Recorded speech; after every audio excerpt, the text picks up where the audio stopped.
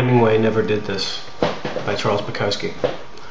I read that he lost a suitcase full of manuscripts on a train and that they were never recovered.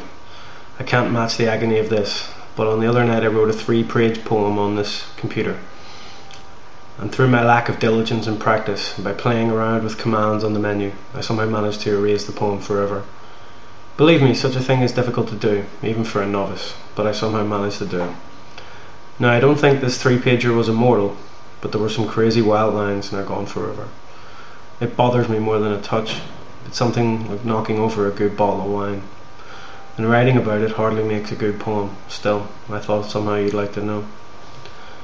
If not, at least you've read this far, and there could be better work down the line. Let's hope so, for your sake and mine.